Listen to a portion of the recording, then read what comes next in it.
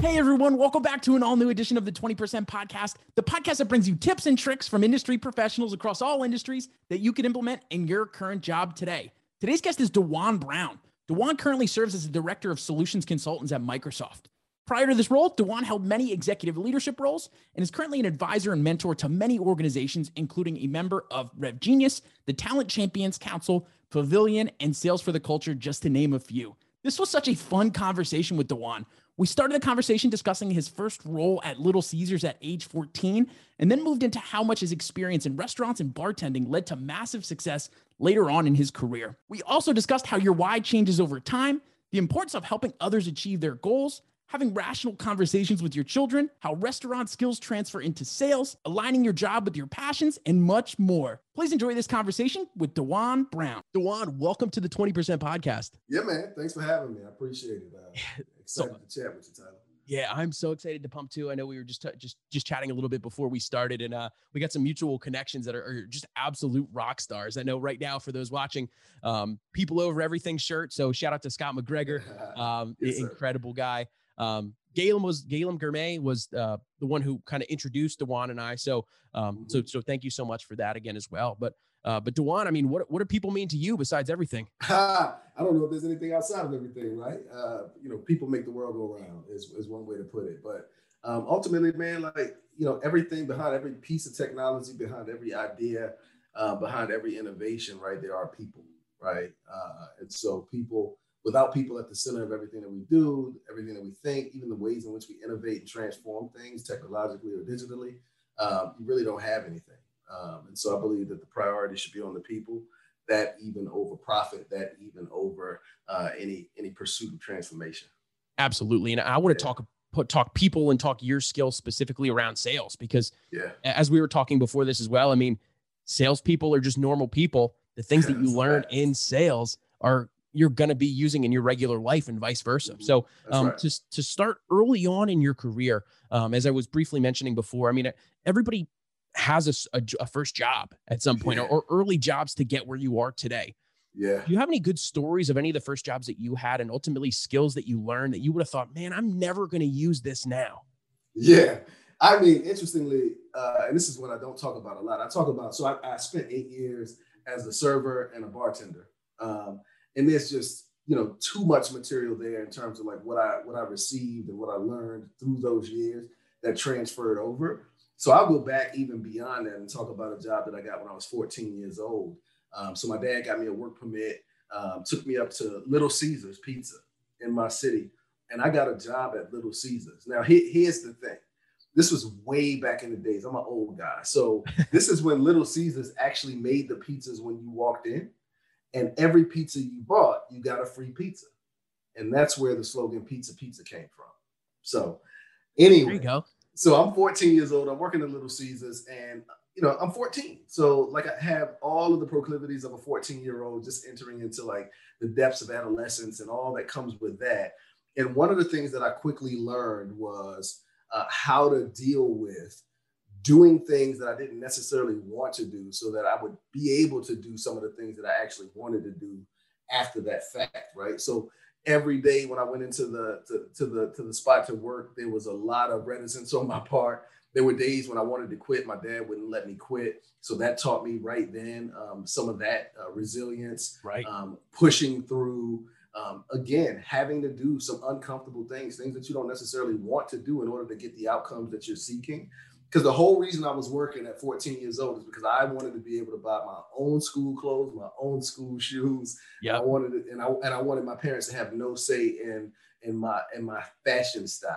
Yep. And so in order to get to that, I had to do a lot of hard things. And a lot of that was getting into a freezer, grabbing a ball of dough and spending time just kneading dough so that they could make pizzas. And so that was one of the hardest jobs I've ever had. And one of the ones that lasted the longest because I could clearly see what my outcomes were and how I could get there through it. So it taught me a lot about perseverance. Wow. I love that too. And obviously that's one of the number one sales skills, whether it's in sales, it's life. Obviously we went through a tough time with COVID. I mean, the persistence of just being able to have a good mentality and getting through that. But the other interesting thing I think that you had is you had a clear perspective on your why of what you were doing. right? I know I'm a big Simon Sinek fan, and I just had a post about it. So it's kind of fresh in my mind. But so you had that why of this, nobody's getting in my way of me getting these nice shoes and these nice clothes. When you talk a little bit further now, how has your why changed from when you were in those early years up until where you are currently? Yeah, my why when I was 14 years old was purely myopic, right? It was purely self-centered. It was selfish. It was about me and what I could gain. Over the years, as you can see, people over everything, right? This is really a mantra that I live by. I'm glad that Scott coined it because it's so fitting for so many people. But over the years, my purview has broadened, right? So my why I am not at the center of my why anymore. Right. I haven't been at the center of my why in quite some time. I have 6 kids. So the center of my why has changed and morphed over time, but I never put myself back on sort of the throne of Whyville, right? I am not the king of Whyville. Others are. And so that has been the transition. Now, depending on what role I play and at what time in my career, depends on some of who is on the throne, right? So people that I'm trying to serve and looking to serve and solve problems with and for, through whichever solution I happen to be representing at that time, they are always included in the cloud of why. But then also my family, right? My wife, my kids, and what our future goals and objectives are for our family and our community is at the center of why. So why now is always, that's the key difference. Why from 14 to whenever that was, like late 20s probably, was I was on the throne of Whyville. Today, and from that point forward, the throne, there are multiple thrones in Whyville, and I'm on none of them. And that's the key for me. And what has that taught you ultimately? I mean, making that shift, is it massive, way more success, or like, what's the pro to those people who may say, you know what, I'm trying to grind for myself right now. Maybe they don't have a family or maybe something like that. Why should somebody like that try to make the switch? Yeah, I'm just a big fan. Like I go back to Zig Ziglar's quote.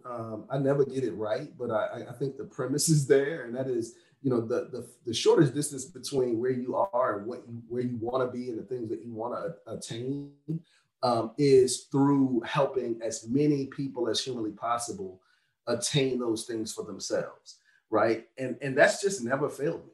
Since the time that I started implementing that as a practice, started thinking about that from the worldview perspective, it's just never failed me. Like my goal is to see how I might be of assistance to getting people, all sorts of people, to where they want to go and the things that they want to acquire and attain. And it's just automatically over time has resulted in me getting what I want and need as well.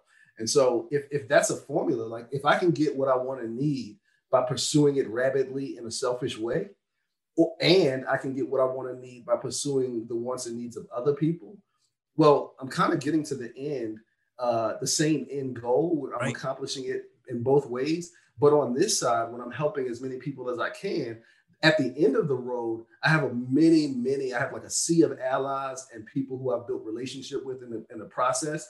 And we all sort of rise together. Right. And so wherever we end up, like whatever level we end up on, we're there together, as opposed to me arriving at some mountaintop solo and being lonely and dejected at the end of the road. So wow, that was an incredible answer, DeJuan, and that was so pure and genuine. So that those people listening out there, I mean, it's very clear that DeJuan has a very serious why. So super important to maintain that. And just out of curiosity as well, I'm a new father. We have a 1.5-year-old son.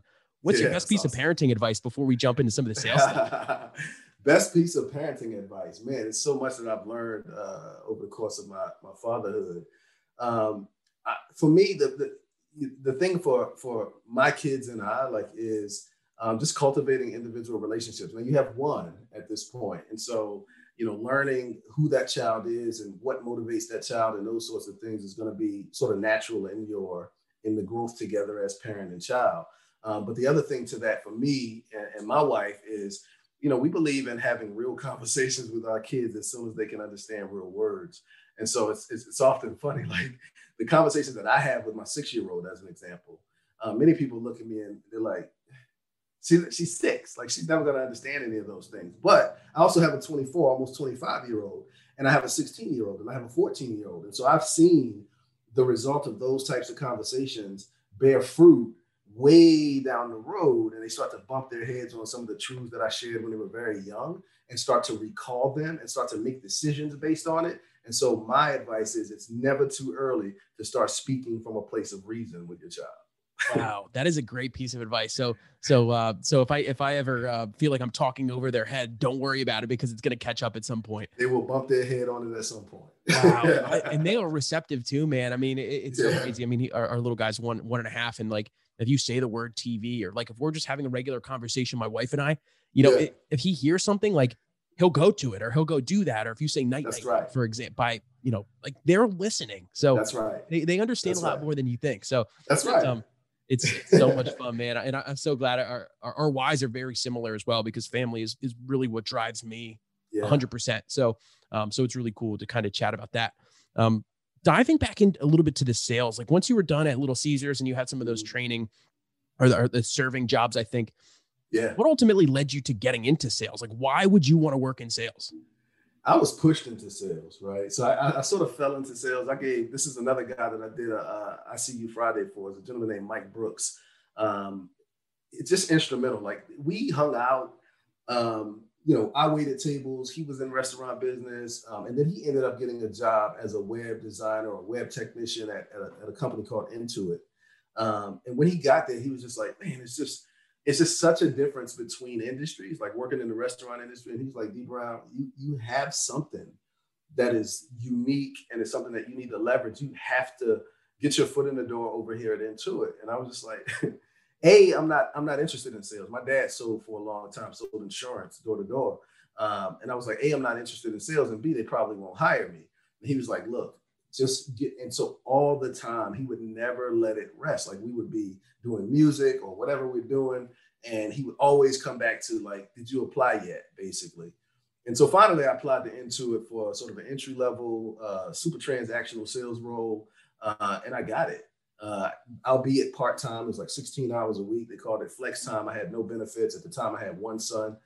And I got my foot in the door, and Lord, like Mike was right. Like I enjoyed it. I enjoyed talking to people over the phone as much as I enjoyed talking to people at their tables or across the bar. Right. The level of influence that's required for me to take a table that came in thinking they were going to get a salad bar and an iced tea, to all of a sudden get an appetizer and an actual meal and an actual dessert, right? That persuasion and that sort of value selling, if you will. You're selling, right? You're upselling right there. Yeah, absolutely. That's why I made so much money waiting tables and bartending, but I didn't make the transition or the translation in my brain. He did. He saw that in me. And when I got into it, like it just blossomed because I was getting trained officially in some real sales methodologies. And I was having opportunity to get 1,000 at-bats a month because these were inbound calls. And I sharpened quickly and rose fairly quickly through the organization. And so that's kind of how I got into sales, man, by mistake, like yourself. Yeah. You know what? It seems like most people fell into sales by accident. And the other interesting thing too, is that, you know, when you're talking about that and you're saying like just talking to customers and doing the upsells, like, I don't know if it's just because this is what I'm really focused on right now, but like, it'd be so cool to talk to people about, and this is what's fun about doing this. A lot of these interviews is learning, like, if you give me a job, I could tell you what you learned in that job and how it could relate to sales. So like, that's right. That's kind of another reason why it's all roads lead to sales, right? No matter what you're doing, you're learning these skills, or you're always going to be selling at some point, right? Whether you're doing an interview or you're trying to tell your kids or negotiate with them on what they should be eating for dinner, if they're going to eat their broccoli or not. That's some of the hardest sales that you're going to have. That's right. And I think the term that's used, I believe the book, the title, and pardon me if I jack it up, but it's To Sell Is Human, by Pink, where he talks about this concept of moving people and how you never get away from moving people. It really doesn't matter what industry you're in and whether it's sales or engineering or whatever it is. Like there's an aspect to all work that requires moving people. Right. And really that is sales at its core. And so some of the skills that you pick up in sales that help you be better at moving people, and sometimes more people-centric during the people moving process, all of those are easily translatable and transferable into everyday life, from, again, negotiating with your kids to negotiating your cable bill, right? To negotiating what it's going to cost to get your yard landscaped or a fence built, right? All of these are part and parcel to the sales role. Yep. It's so funny you say that. We're currently, but like we just bought our new house. So, so obviously we had to, when we were the buyers, we still had to sell ourselves on why they should take our offer. Right. Right. But now today we were just talking about, insurance for the house. So I've been going back and forth with a couple of vendors, and it's like, okay, well, why is this one? This is cheaper, but I know that there's less features because nothing is just cheaper to be cheaper. So it's of putting like the sales hat what am I missing? Yeah. While you're doing, could you tell me where this is? Which is pretty interesting too. And I was telling my wife before this, like our biggest competitor in sales is the status quo, because we're probably going to go with the person that we like and trust, even though they're higher.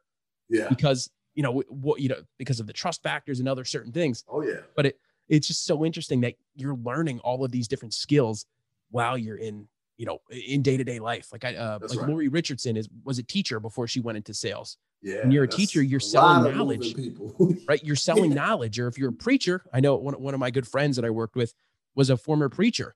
Now he's in sales. He was selling people on belief or on the religion or whatever, however you want to bucket that. Sure. Everybody's in sales. So in your perspective now, why do you believe someone, having all of the experience that you have, why do you believe that someone should start their career in sales or hold a sales job at some point? And then what are some of those main skills that they could be learning as a result? Yeah, I mean, I talk to a lot of people who are in a lot of different industries who are either friends or family or associates of mine who are interested to some degree. Like they see from the outside looking in what sales might be, especially in tech, right? It's a little different looking at tech sales than potentially other areas of sales.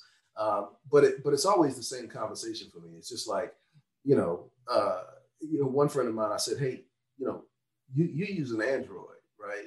I believe that like there's really no smartphone other than the iPhone. Like I don't even know what the Android is. And so I said, why do you use Android, and why do you think I should be using Android versus iPhone?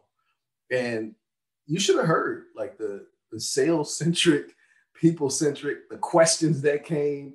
Like, how often do you need to do this? And how often do you do that? Or do you ever try to tinker with your phone and give it some capabilities that it doesn't have? Like you can't do that on an iPhone. Like it was a sales pitch. Right. And I said, man, that's really interesting that you told me you hate sales and would never go into sales, but you just sold me on why. I mean, I didn't buy it, but you just sold me on why I should be an Android user versus an iPhone user. Like anything that we're passionate about, that we love and we care deeply about, we sell it. It doesn't matter. Right. So if that's the case and you're doing it on a day-to-day basis, regardless of your job title today, then why not formalize it and actually take and leverage it in order to receive some of the high level benefits that come from being in the sales role. Right. So the question is not, are you selling and should you sell? The question is more like, what should you sell? What type of company should you join that aligns with your values, that aligns with the things that you're passionate about? Because then sales becomes easier. And problem solving. If it's something you're passionate about, like you mentioned, that's right. If it's something you're passionate about, it's not even going to be a problem of, what is this problem you're trying to solve? Your friend was telling you, hey, here's the pros of doing this. Are you trying to do this? Are you trying to do that? That's right. That's ultimately what we're doing as a sales professional with whatever that solution is or that product. That's right. And so that's the breakdown of the stigma that has to take place, I think, in the minds of a lot of people who are really, averse to sales is this: what are you averse to? And is that actually a part of sales? Right. Right. And so some of it is dispelling rumors. Some of it is dispelling long-held conceptions or preconceptions about what sales is, but teasing that out. And I did that with a family member of mine, really talking through like, what is it that you think you hate about sales? And let's talk about that. And so a lot of it was just the stigma that you probably already know existed, 100%. Especially in like car sales and other things like that, unscrupulous practices going on and things like that. And I said, what if I told you that that's not what sales is? It's right. Not. And that sales is what you're already doing in your current role, et cetera, et cetera. Fast forward, a year and a half or so later, he's selling real estate, right? Because that was something that he was passionate about, wanting to get into investment properties and things like that. He got his real estate license and he's a successful realtor now. So he took that information and we were enabled together collectively to unpack what it was that he thought he was dispelling or thought he was, pushing back against, and said, hey, that's not real sales. Real sales is service and helping people to understand how to solve the problems that they have using a solution that you might have access to. right? And you can do that in this area, and you're helping families not get railroaded by real estate agents who don't care about them, who don't know anything about the area that they're going into and things like that. You can actually be serving people in a way that impacts their family for generations to come, just by getting them into the right house in the right neighborhood at the right price, right? And as he's doing that now, it's like one of the most rewarding things he's ever been able to do, because those things are coming true. Yeah, it is so incredible, and it's so eye-opening too. I really think a lot of people don't know, just from a financial perspective too, of really what you could do in sales. I mean, you could build generational wealth. I know people who make over $1 million a year, whether it's not just sales alone, but just all of the things that they've learned, culminating. You know, it's really crazy that, I mean, could you ever think making over $1 million? Like, just to have $1 million would be incredible, right? Like, when you're younger, you're thinking, wow, that is crazy. But to make it a year, it's really insane. DeJuan, thank you so much for all that, man. You know, I know, you know, you're really, really passionate about some of the other side things that you're doing as well. I know, you know, sales for the culture. Is that how you? Right. Sales for the culture. That's right. People can check that out at salesfortheculture.com. We're at about 850 members, Black tech sellers and those who want to be in tech sales. And so, you know, if you happen to be Black and have a desire to be in tech sales, or you're already in tech sales at any level, go out to salesfortheculture.com and come check us out. Awesome. Very good, man. Anything else that you could help push and promote? Oh man, I want to push and promote other people. I know my man Larry Long Jr. just started his own shop. I'm excited for that. He's a good friend. He's a great guy. Please go out and check out what he's doing over there, and bring him into your organizations, because if you need a shot of energy as well as knowledge and insight, Larry's the guy. Awesome. Larry, thank you so much. I know he's listening in right now, and he is the absolute man. I'm gonna have to let him know. I'm gonna shoot him a text after this as well. Thank you so much, DeJuan. I really appreciate it, man. No problem. Thank you. I appreciate your time. Thank you so much for listening into today's episode. I've been really getting some great feedback from listeners, and many have left a rating and review on Apple Podcasts as well. If you enjoyed the show, I would really appreciate if you could leave a review as well. It truly goes a very long way in spreading the word for our guest, and also allows me to continue to bring on more incredible guests and onto the show. Stay tuned for next week's episode. Thank you so much, everyone.